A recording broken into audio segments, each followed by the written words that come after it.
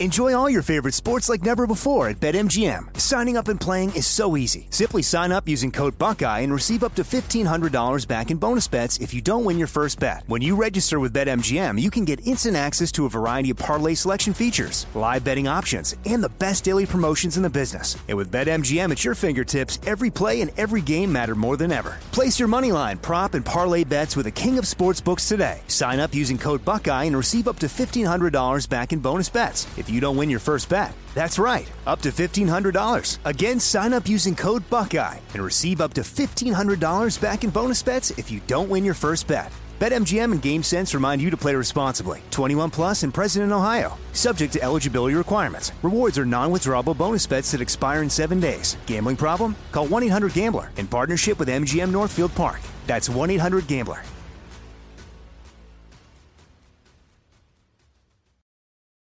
Welcome to Haunted Road, a production of iHeartRadio and Grim and Mild from Aaron Mahnke.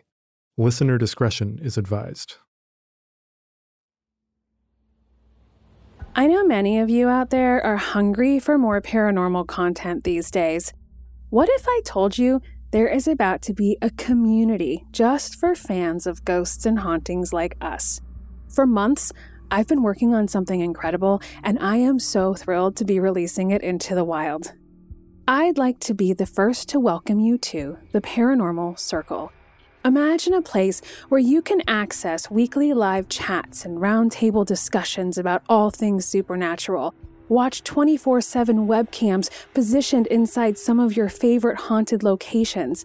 In addition to that, you'll be able to watch and assist during live streaming investigations with me and some of my friends who you may recognize.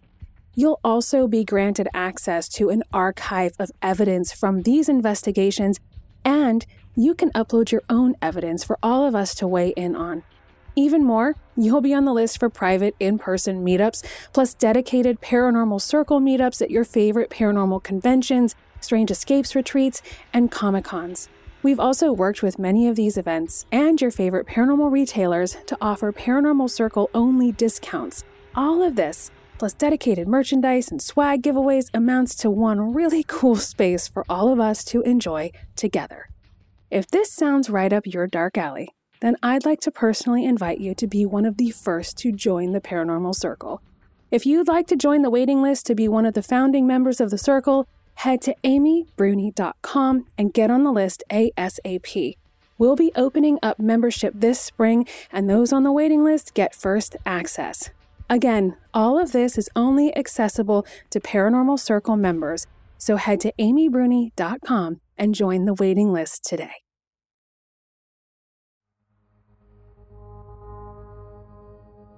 What is it about trains? If you've followed my career for a while, you know I've had a few paranormal run-ins very much having to do with trains. Perhaps most memorable is the time I investigated the exact spot on train tracks where decades earlier a car carrying 4 women had been T-boned by a train, killing 3 of them instantly. My investigation there was captured on the Kindred Spirits episode fittingly titled Ghost Train. As I sat in the darkness, listening back to my recorder hoping for an answer, I got a lot more than I bargained for. Out of the blue, the railroad crossing lights and bells came on out of nowhere, a shocking occurrence in the still of the night. There was no train. The tracks ran one train in the summer and that was it. This was the middle of the night, in the winter. And when we investigated further by calling the folks who supposedly serviced that train crossing, they claimed it wasn't even functional at that time. But even beyond that, there is something you don't know about that investigation, something that didn't make air. You see, that night, as I ran, yes, I literally ran, well, maybe we can say hustled in order to save my dignity. Anyway, as I made my way back to the car, I saw standing in the forest by the side of the road a very tall, dark figure watching us just from the tree line. My producer saw it too, loudly saying, "Did you see that?" as we got in the car. So as you can imagine, the idea of ghosts and trains together both fascinate and terrify me.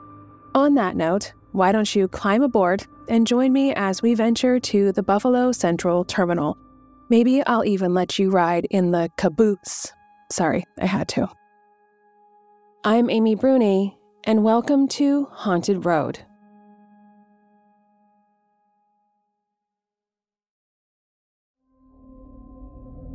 In Buffalo, New York, nestled between Lake Erie and Niagara Falls, not too far from the Canadian border, stands a 17-story tower with a massive round clock mounted on its front. Once, the tower was regularly lit by floodlights, and it was said to be visible from 15 miles away. It's one of the many features of Buffalo Central Terminal, a nearly century-old railway station. Although the brick walls are worn with age, you can see its old grandeur in the tall, arched ceilings. In the main concourse, they're 6 stories high, with 5-story windows on the walls. Tiles and metal grills feature geometric patterns and fleur-de-lis. It's airy and sunlit, at least outside of the tower, which has boards over its windows. The station features numerous Art Deco flourishes, which were popular when construction on the station began on March 29, 1926. At the time, railroads were particularly important to Buffalo's economy. Once the western terminus of the Erie Canal, the city was a thoroughfare for travelers. In a United States Department of Interior report, Claire L. Ross wrote, "One historian has noted that no American city during the late 19th and early 20th centuries owes more to railroads than did Buffalo." Buffalo had a railway as early as 1848, and it was considered the second biggest train hub in the United States after Chicago, as reported by John Haig, Thomas Fedele, and Michael Fedele in Photographic History of Buffalo Central Terminal. But there was no central meeting place for all the various lines. In 1879, Buffalo residents began calling for just that, and a little under 50 years later, the Buffalo Central Terminal broke ground.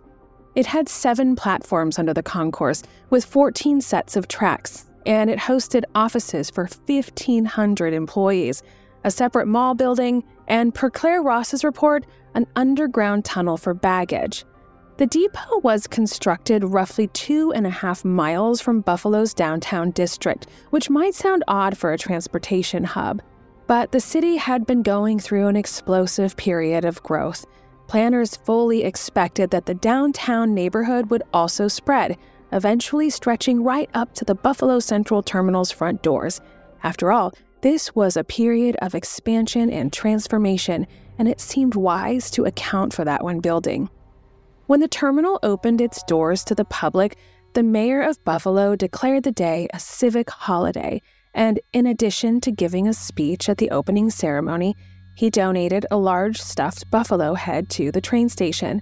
The event was also marked with a stylish party, and more than 2,000 guests gathered to watch the station's first ever departure at 2:10 p.m., as reported by Dwayne Claude and Cassidy O'Connor in Haunted Buffalo, Ghosts in the Queen City. Early visitors also had the opportunity to peruse the station's other offerings like restaurants, newsstands, barbershops, and stores selling toys and jewelry. But, unfortunately, the lavish opening celebrations happened on June 22, 1929, just 4 months before Black Thursday, the day some historians point to as the start of the Great Depression. As people lost their jobs and homes, they weren't traveling as much as before. Between 1929, the year Buffalo Central Terminal opened, and 1933, the New York Central Railroad lost money consistently. This included more than 80% of its net revenue from passengers. It didn't help matters that the federal government rolled back certain subsidies for railway systems, meaning maintenance and repair costs started falling on private owners. Naturally, as expenses went up and profits went down, the Buffalo Central Terminal became a financial burden, and its former potential transformed into a liability. By the mid-1930s, when the depot was only about a decade old, portions of the building were shut down due to lack of use. Likewise, the town of Buffalo's period of expansion stalled to a stop, and the downtown neighborhood never grew to reach the depot the way the original builders had hoped it would. Since it first opened nearly a century ago, the Buffalo Central Terminal only operated at full capacity during one time period, World War II. Understandably, as members of the military moved across the country, they needed to use railways more frequently, but civilian rail usage increased as well. Gas rations made it impractical for people to drive as much as they might otherwise. Enlistees and anyone else traveling through the Buffalo Central Terminal would stop by a large stuffed bison in the concourse and pat its head, as reported by Puneet Varma on Alcatron's Buffalo Central Terminal webpage. Soldiers' girlfriends would also kiss them goodbye well before they boarded, as they weren't allowed onto the platform, according to the Buffalo Courier Express. And Journal Benedict Brooke wrote that the top-selling item for jewelers at the station were $10 engagement rings, presumably so servicemen could make last-minute proposals before shipping off to their deployments. At one point, a reporter from the Buffalo Courier Express described how one train, loaded with about 500 servicemen and volunteers, pulled away from the station on Christmas Day. Sadly, Buffalo locals who were killed in action would often return to the terminal as well, when the government shipped their remains back home. Even POWs passed through the Buffalo train depot. In some cases, captured German soldiers were put to work at the station. But this period of high usage and regular traffic couldn't last forever. After the war ended, the Buffalo Central Terminal fell back into disuse. In the 1950s, only a handful of trains departed from its platforms, local lines, plus one that made 5 daily trips to Niagara Falls. By 1959, even the waterfall trips were suspended due to lack of interest. 2 years after that, the terminal only boasted one single departure per day, a train that ran to New York City. By December 3, 1967, that too was discontinued. For about a decade afterward, various railways tried to find ways to utilize the Grand train station, but none of these ventures were successful. Portions of the facility had to be demolished. The property tax alone was too expensive to justify keeping them standing. In 1979, the winter heating bill at the terminal was $150,000, the equivalent of roughly $630,000 today. Ironically, the hefty expense was part of what kept the Buffalo Central Terminal standing even after it stopped operating as a train depot. Demolishing a whole building is expensive, and it was cheaper for the owners to just abandon it and let it fall into disuse. In 1979, a man named Anthony Fedele stepped forward to save the Buffalo Central Terminal. That year, when the train station went up for auction, Anthony was the only prospective buyer to place a bid, so he purchased the old depot for $75,000. Adjusted for inflation, that's $350,000 today. He planned to renovate it into a massive complex that would draw tourists, complete with lodging, shops, and an event space that could host concerts or sporting events. If Buffalo's downtown area had expanded and grown around the train station like the builders originally intended, that plan might have worked. But it still hadn't, so those ambitions never came to fruition. Even when Anthony managed to set up a few events at the Central Terminal, like a festival for the local Polish community and a couple of boxing tournaments, they weren't exactly successful. The authorities shut the events down due to a lack of proper licensing, and perhaps more importantly, because the fire department deemed the Buffalo Central Terminal was unsafe. While the train station crumbled around him, Anthony didn't give up on his vision. He lived on site in an apartment in either the 3rd or 4th floor of the Central Tower. Because he had concerns about intruders breaking into the terminal, Anthony lived with a protective German shepherd named Moose. All the while, he was falling further behind on the property taxes he owed on the depot, and even setting up a repayment plan wasn't enough to get him out of debt. In 1986, he had no choice but to auction off the building. The new owner didn't do much of anything to restore or even maintain the facility, which fell further into disrepair until 1997. Then, finally, the Buffalo Central Terminal was bought by the Central Terminal Restoration Corporation, a nonprofit group that began a multi-decade renovation effort. In the Buffalo News, reporter Rick Stouffer said they bought the depot for just $1, but their expenses were greater than that, as they also agreed to pay half the 5-figure back tax bill for the station. And of course, they also took on the hefty expenses of maintaining and restoring the facility. Their repairs are still underway, and the station is in need of significant work before it can regain its former glory. Some parts of the depot are open for tours, though.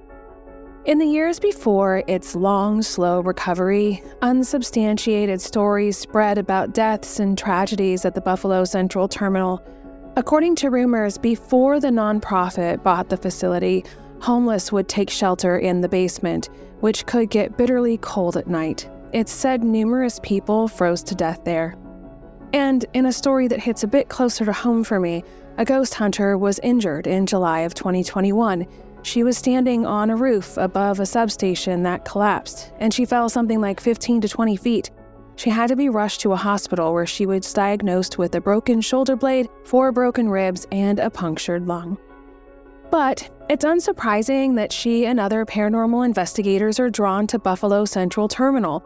There have been reports of spirits there, including the ghost of former owner Anthony Fedeli. He died in 1995, before many of the major renovations could begin, but it's said he still lingers in the tower where he once lived. Some visitors say he's answered questions for them, while others sense him beside or behind them while they go to the tower's 3rd floor, where his apartment might have been. Sometimes he's joined by the specter of his German shepherd, Moose. The Haunted House's webpage on the Buffalo Central Terminal notes that Anthony can be a bit skittish around visitors. He seems to be worried that he'll be forced to abandon the depot again, just like how he had no choice but to sell it in life. Others have spotted what appear to be World War II-era enlistees and their families. Some are believed to be soldiers who died in battle, whose remains were transported back through the train station. Visitors have also seen what appear to be families waiting in futility for their deceased loved ones to return from war. Some guests have even reported they've heard the voice of a German POW. Writers for the Haunted House's website speculated he's still diligently at work today, unaware that he's passed away or that the war is long over. Additionally, a woman named Rose is said to linger near the baggage claim area. She exclusively interacts with female investigators and visitors and is said to dislike men.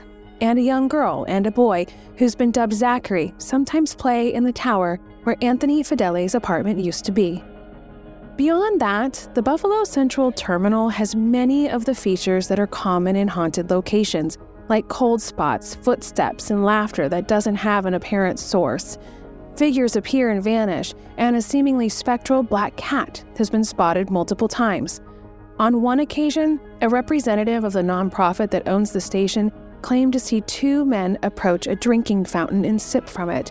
Then, before the witnesses' eyes, the men and the fountain all disappeared. Ironically, while Buffalo Central Terminal barely achieved its potential as a massive railway depot, it has become a hub of a different sort, a hotspot for hauntings. Up next, we're going to talk to good friend Tim Shaw. He is a local investigator and paranormal researcher who has investigated Buffalo Central Terminal a number of times. That is coming up after the break.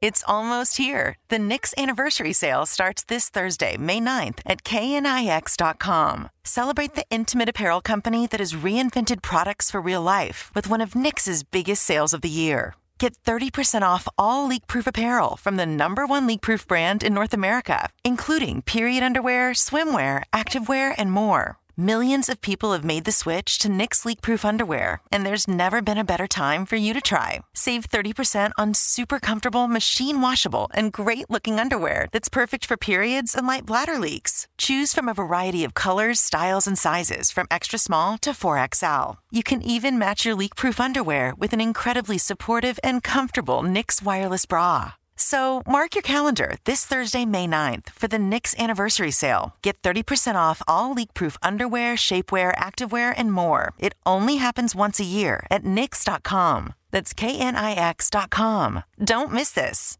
Enjoy all your favorite sports like never before at BetMGM. Signing up and playing is so easy. Simply sign up using code Buckeye and receive up to $1,500 back in bonus bets if you don't win your first bet. When you register with BetMGM, you can get instant access to a variety of parlay selection features, live betting options, and the best daily promotions in the business. And with BetMGM at your fingertips, every play and every game matter more than ever. Place your moneyline, prop, and parlay bets with the king of sportsbooks today. Sign up using code Buckeye and receive up to $1,500 back in bonus bets if you don't win your first bet. That's right, up to $1,500. Again, sign up using code Buckeye and receive up to $1,500 back in bonus bets if you don't win your first bet. BetMGM and GameSense remind you to play responsibly. 21 plus and present in Ohio. Subject to eligibility requirements. Rewards are non-withdrawable bonus bets that expire in 7 days. Gambling problem? Call 1-800-GAMBLER in partnership with MGM Northfield Park. That's 1-800-GAMBLER.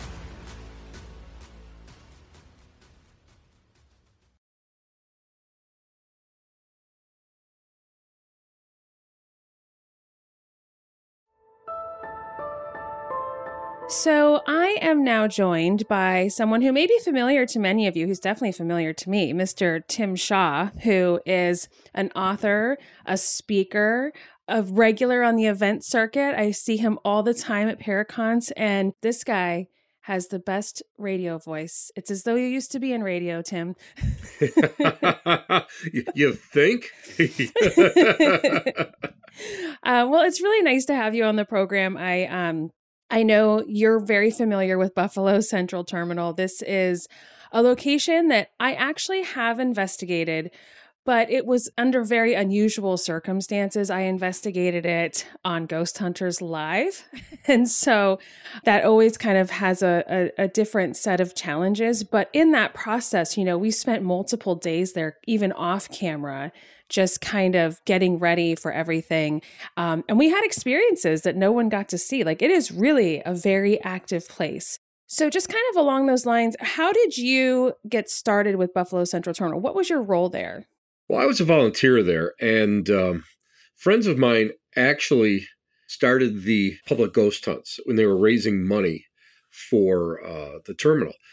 And I started getting involved when we started cleaning the place up in order to go and make it, I won't say inhabitable, but I'll say that it would make it more safe for the public to walk through. You got to, I'm sure you covered before that it was abandoned for a number of years and vandals got in there and just really destroyed it after the salvage operations stripped it, So that's when I first got involved with it. And it's an amazing place. I'm a history nerd from way back, and I absolutely love the architecture, the whole idea of how intricately important it was to my area, what this building represented. So that's when I really fell in love with the building. Yeah, and it is stunning. It is something to behold. You really do. You feel like you're stepping back in time, which you truly are, because really not much has happened to it since the 60s. I know there have been a number of attempts over the years to kind of salvage it in some way. But kind of like what you were saying, when the first time Ghost Hunters went there, the show I used to be on years ago, the first time they went there during the tour, the man giving the tour actually had to go down in one of the tunnels or something because they thought there might be someone down there. And he got attacked by someone with a crowbar who broke his hand. It's one of those things I always try to warn investigators that some of these locations, you don't know who you're going to run into. The living can be much more scary than the dead. And this is kind of a good example of that. Much more. And, and here's the thing, because it was abandoned for so many years, there are so many ways to get into that location. Or there were so many. I'll clarify that. The new Restoration Corporation that has administered to it has really sealed it up tight. Plus, there's cameras and all sorts of alarms and all sorts of things now with that building. But I believe when you guys came in, there were still some openings. A lot of it was just sealed with plywood so they could push it down or kick it in. And there were a lot of homeless that actually lived there. And as a matter of fact, one of the spirits there that we've kind of contacted was a spirit of a homeless man who actually froze to death in one of the tunnels. Yeah, that was something I covered in the history, how that happened, unfortunately, often in the winters. I mean, Buffalo has a very harsh winter, as many of us know. So kind of getting into the paranormal activity there, like obviously you were able to identify a spirit, but what do you think that people encounter there most often? Like what is the most prevalent type of activity? I believe it's a lot of residual. I'll say about 80, probably 85% of what people are experiencing is residual because there's so many triggers in that place. People walk in there and first of all, they're wowed by the architecture and how they're actually rebuilding it. But I believe that when we start talking about the history of the location, vibrationally, the spiritualist community that I belong to believes that thoughts are things and everything is vibrational in nature. So the actual even thought of what happened there and what was going on there can trigger a reaction. So I believe a lot of what people are feeling has already happened. Now, that being said, there are locations in that place that definitely had an interaction, an intelligent interaction. Tony Fedeli's apartment, one of the interim owners of the location, he lived at the location. That is really a place that we've gotten a lot of interaction with. And uniquely, down in the trolley lobby, we've gotten shadow people and dark masses that have, actually traveled towards us in one of the halls and stuff. So there's a lot, there's enough two-way communication for it to really be not just a dead zone and picking up just the history of it, but a lot of it, I believe, is all trigger. I mean, I really do, because the place is just historically, it's been so active. The other thing is just the makeup of the building, the stone masonry of that building, I believe holds in so much of that history and the vibration of that history. And that was an emotional place. You got to remember that not just people coming and going and freight being delivered. We're talking about, let's say World War II. You have all these GIs leaving, from the Buffalo area and passing through. And then how many times didn't they, they either didn't come home or they came home in boxes. Their caskets came home that way through the freight area. So it's an area of high emotion. And the mezzanine was a USO spot that had a band. And so the emotions were always so high, especially like during that era. Emotions are vibrations, and vibrations imprint. It's just something that as spiritualists we take for granted. And I believe that's what really triggers a lot of the activity there.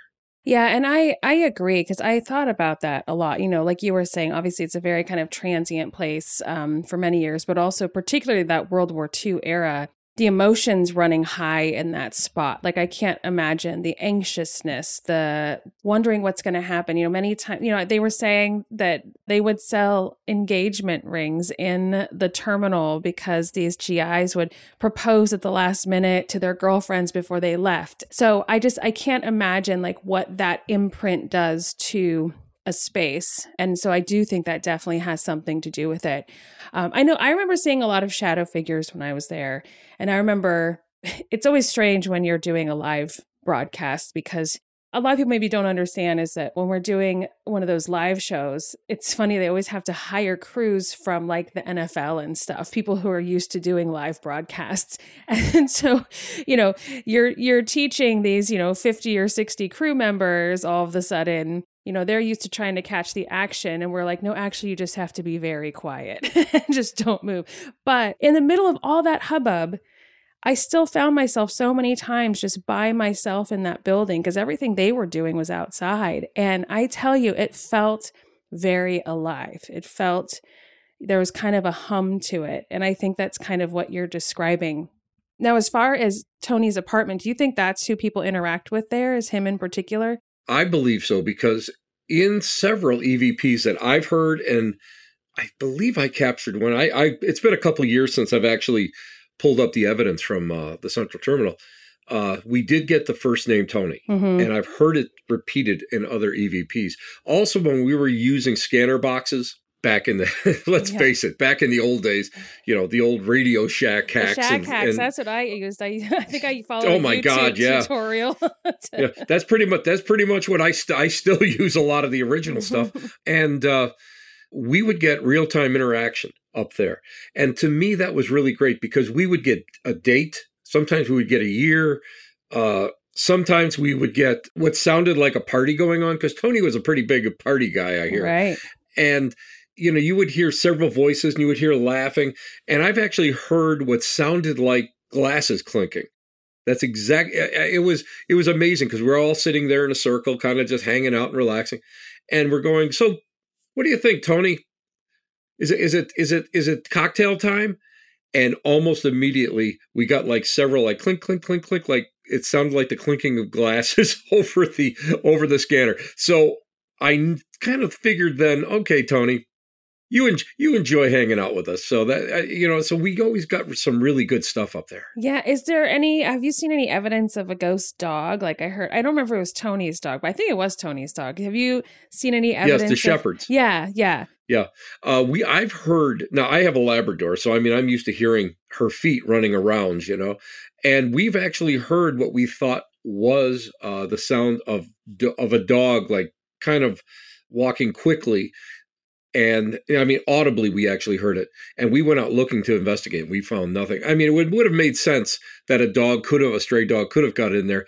But we would have, unless that dog really went and hid underneath some debris or something, we couldn't find it. And we spent probably an hour or so looking for, trying to debunk that. Yeah, people ask me about ghost animals all the time. And I'm like, you'd be surprised how often we run into them. So obviously that seemed kind of intelligent, the interaction happening up there. Is there anyone that you've encountered there, any spirits you've encountered there that seem like they're unhappy in any way or come off as, I don't want to say negative, like a negative entity, but just like something, maybe just, a little more mischievous or darker? Well, I won't say darker. I'll say that as someone who has worked within the spiritualist community as a medium myself, I will say there's some really there's a couple grumpy SOBs in the place, and they'll go and I believe that they like to mess with some investigators, not so much myself because I've been scratch pushed, I belong to that club, but they like to mess with people that are, rather, I'll just say new, and they don't have that 100% belief system that, this is somebody that is just out there, and they try to go and they try to scare you. It's almost like a parasitical spirit where they're trying to suck off that energy, where it's like, the heightened anxiety or heightened being scared or, something of that nature. Yeah, there's been a couple of people that, have come up to me going, I think I got an attachment. And it's like, no, you didn't get an attachment. Dude, this is just a grumpy old guy. Don't worry. It's nothing to worry about. And some people have gotten scratched there. I don't know. I wasn't there present in their group when they got scratched, so they could have gotten. They could have leaned up against a concrete wall or something and got scratched. But nothing that is I would consider like super negative, like within the realm of the demonic. I've never run into anything like that. I have down out just outside that trolley area. There is a long maintenance area, and we were in there the one time, and I have to tell you, there was like a dark mass that really kind of sucked up all the ambient light, and it was slowly coming towards us. I've only experienced it once before at Waverly Tuberculosis Hospital, and so it was unique to have that in this Buffalo area because I've never experienced it anywhere else. And there was such a feeling of dread that we all looked at each other and said, maybe discretion is the better part of valor on this one. So we're going to just let this thing have its space because it just didn't feel right. The barometric pressure started to drop and everybody got that, the exorcists call it the gift of discernment, where you get that queasy feeling in your solar plexus. And we all got it. And I think there was like 5 or 6 of us that, that were there at the time. We were all standing there. We all saw it. We all kind of felt the exact same thing. And I said, let's just let it have its space. There's no, I'm not of that of that cult that goes and pokes the devil. Right. You know, sometimes it's better to let it have its space, let it see what's going on, and then next time you go down there, maybe if it's intelligent, it will interact with you on a more civil, I would say, a more civil level rather than being on the defensive. So that's probably the worst that I've ever experienced there. Although, you know, again, I've got a lot of stories from people that are like, oh my God, this happened and that happened. But for the most part, these are people that overreact. They overreact to someone can pass wind somewhere and it's a demon. You know, it could that's very true. You know, that's the only way I could describe it properly. Right. You know, I think that's really good advice, actually, what you're saying. So, you know, I use the term grumpy ghosts a lot, you know, and I always try to tell people, you know, just because someone dies doesn't mean they stop being a jerk, kind of along those lines. Even when I was on Kindred Spirits, when we were filming Kindred, they used to get mad at me for using the term grumpy ghost too much. I'm like, what do you want me to call them? I do love that advice, though. Like when you encounter someone or something that seems a little standoffish, like you don't have to go right for it at that moment. Like maybe just cautiously tell them who you are and what you're doing and leave and let them think about it. You know, it's just like a living person who you're trying to befriend, or like you don't need to come in and kill them with kindness right away and be like, be my friend, interact, you know? So, but so many people think like that, you know. I don't know where it comes from, but I mean, I've been doing this. I mean, I was introduced into the Lilydale Spiritualist Assembly here in Western New York in like 1972, and I've had the religion of spiritualism has been in my father's side of the family since the 1880s. So I was introduced to this stuff early. And for me, I look at the point that there's no difference psychologically and emotionally between the living and the dead. I really don't. And to me, they're just like people. If we're working to, let's say, clear something, that's a whole different story. You know, you only have so much time to work, blah, blah, blah. You know, you get your job done and you do whatever you have to do to get the job, you know, completed. But if you're out there in an investigation and, you know, you can take your time, you can go back to the location if it's open, or even on a public, you can go back several times. Don't go and just poke that devil. It's just not worth it, because you're not going to get anything then. And then, not to be funny, but somehow there may be a communication between these energetic personalities, and they may become hesitant to even communicate with you. Because how many times, and you know yourself, how many times have you stood there and had somebody next to you catch an EVP, you didn't get it? How many times have you stood next to somebody that their K2 meter or whatever meter they're using is just blowing up and yours isn't doing anything? Sometimes it's just, you know, you have to be able to go and accept the fact that some spirits may go and target certain people for that communication, or you may be psychologically or physically made up to, you know, to be similar, because like one of the natural laws in spiritualism is like attracts like. So perhaps but that's it. But I believe that if you go in and you're just, you know, going gangbusters, they're just going to shut you right off, and you're going to go home and say, well, that was a waste of money.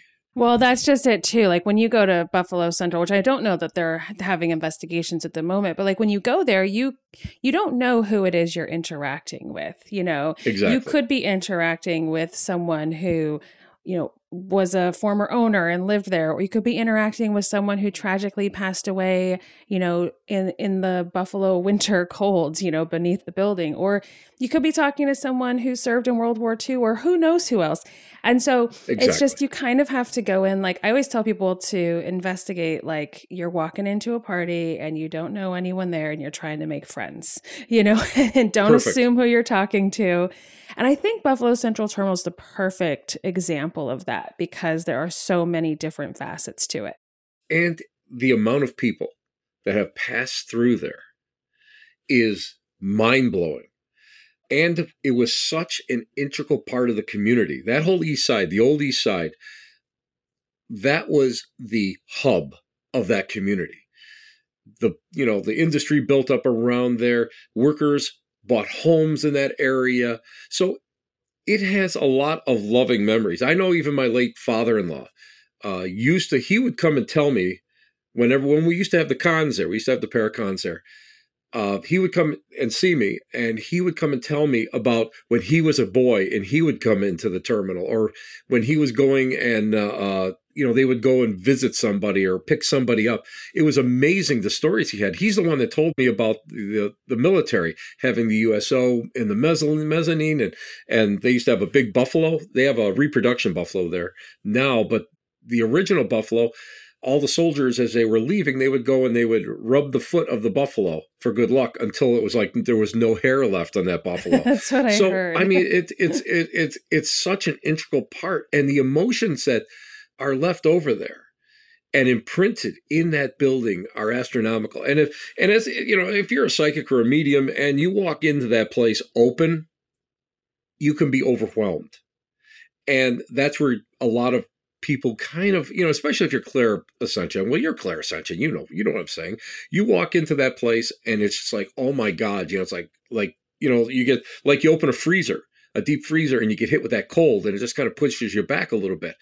That's what that type of feeling is in that place. So yeah, there's so much residual, but the intelligence that is there, the love that people have bestowed in that building is amazing. And, the sorrow, sometimes within that building is amazing. So heightened emotions really have imprinted there, and people, they've seen it over the years here, as just this spooky hulking, building. And last year actually was the first year they're really putting a push into using the building and having it as an event area. So hopefully they're going to open it up, we hope, for at least limited paranormal investigations. That would be great, because the place is simply beautiful, mind-blowing, and amazing. Yeah, I love that. I mean, I feel like, too, sometimes when they cut off the investigations, I always wonder if the spirits get a little upset because they get so used to being communicated with regularly, and then suddenly that goes away. So I think it'd be nice to get back in there for sure. But tell me now, how do people find you? What are you up to? What projects are you working on? Let's give a little shout out. Oh my God. You can find out more about me at www.timothytshaw.com. That's my website. You can find me on Facebook. And right now I'm doing what I consider locally the Cabin Fever Lecture Series, which I'm doing one class or talk per month at Dragonfly Art and Soul in Williamsville, New York. And my very first one, I believe, is on January 18th. And I will be talking about Victorian mourning rituals and memory mori. And I'm going to bring some of my collection, because I collect all sorts of, I'm sure as you've heard, I collect all sorts of crazy stuff. I think Zaffis and I are like, we are Siamese twins, except that we were separated at birth, luckily. Although we are stuck in the same airports a lot. But I've been in the room with you too before, so I get it. Yeah, it's kind of strange. But I'm going to be doing that, and then I'll be in Toledo in April, Mansfield in May. I'll be doing something in Virginia in June, and of course I'll be up at the Michigan Paracon in August, so it's always going to be fun. Yeah. Well, it was lovely having you. I really appreciate you taking the time, and hopefully we will meet up again before August, but otherwise I will see you then. We will see you, and thank you for inviting me on the show. Railroad stations are almost by definition liminal spaces, regions you pass through on your way somewhere else. So it's ironic for ghosts to linger in rail terminals, staying put for decades or more rather than move on. But if there is a train depot that seems appropriate for a haunting, it's the Buffalo Central Terminal, which spent more of its existence sitting in empty stillness and decline than it ever did as a bustling transportation hub. While it barely ever served as the railway core it was meant to be, it has, instead, become something that the world might need just as much, a home to restless spirits. I'm Amy Bruni, and this was Haunted Road.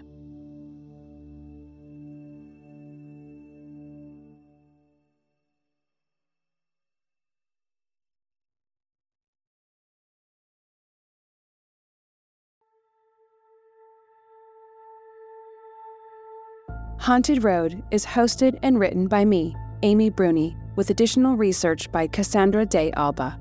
This show is edited and produced by Rima El-Kayali, with supervising producer Josh Thane and executive producers Aaron Mahnke, Alex Williams, and Matt Frederick. Haunted Road is a production of iHeartRadio and Grim and Mild from Aaron Mahnke. Learn more about this show over at grimandmild.com. And for more podcasts from iHeartRadio, visit the iHeartRadio app, Apple Podcasts, or wherever you listen to your favorite shows. Hello, it is Ryan, and I was on a flight the other day playing one of my favorite social spin slot games on ChumbaCasino.com. I looked over at the person sitting next to me, and you know what they were doing? They were also playing Chumba Casino. Coincidence? I think not. Everybody's loving having fun with it. Chumba Casino is home to hundreds of casino-style games that you can play for free anytime, anywhere, even at 30,000 feet. So sign up now at ChumbaCasino.com to claim your free welcome bonus. That's ChumbaCasino.com and live the Chumba life. No purchase necessary. VGW. Void where prohibited by law. See terms and conditions. 18+.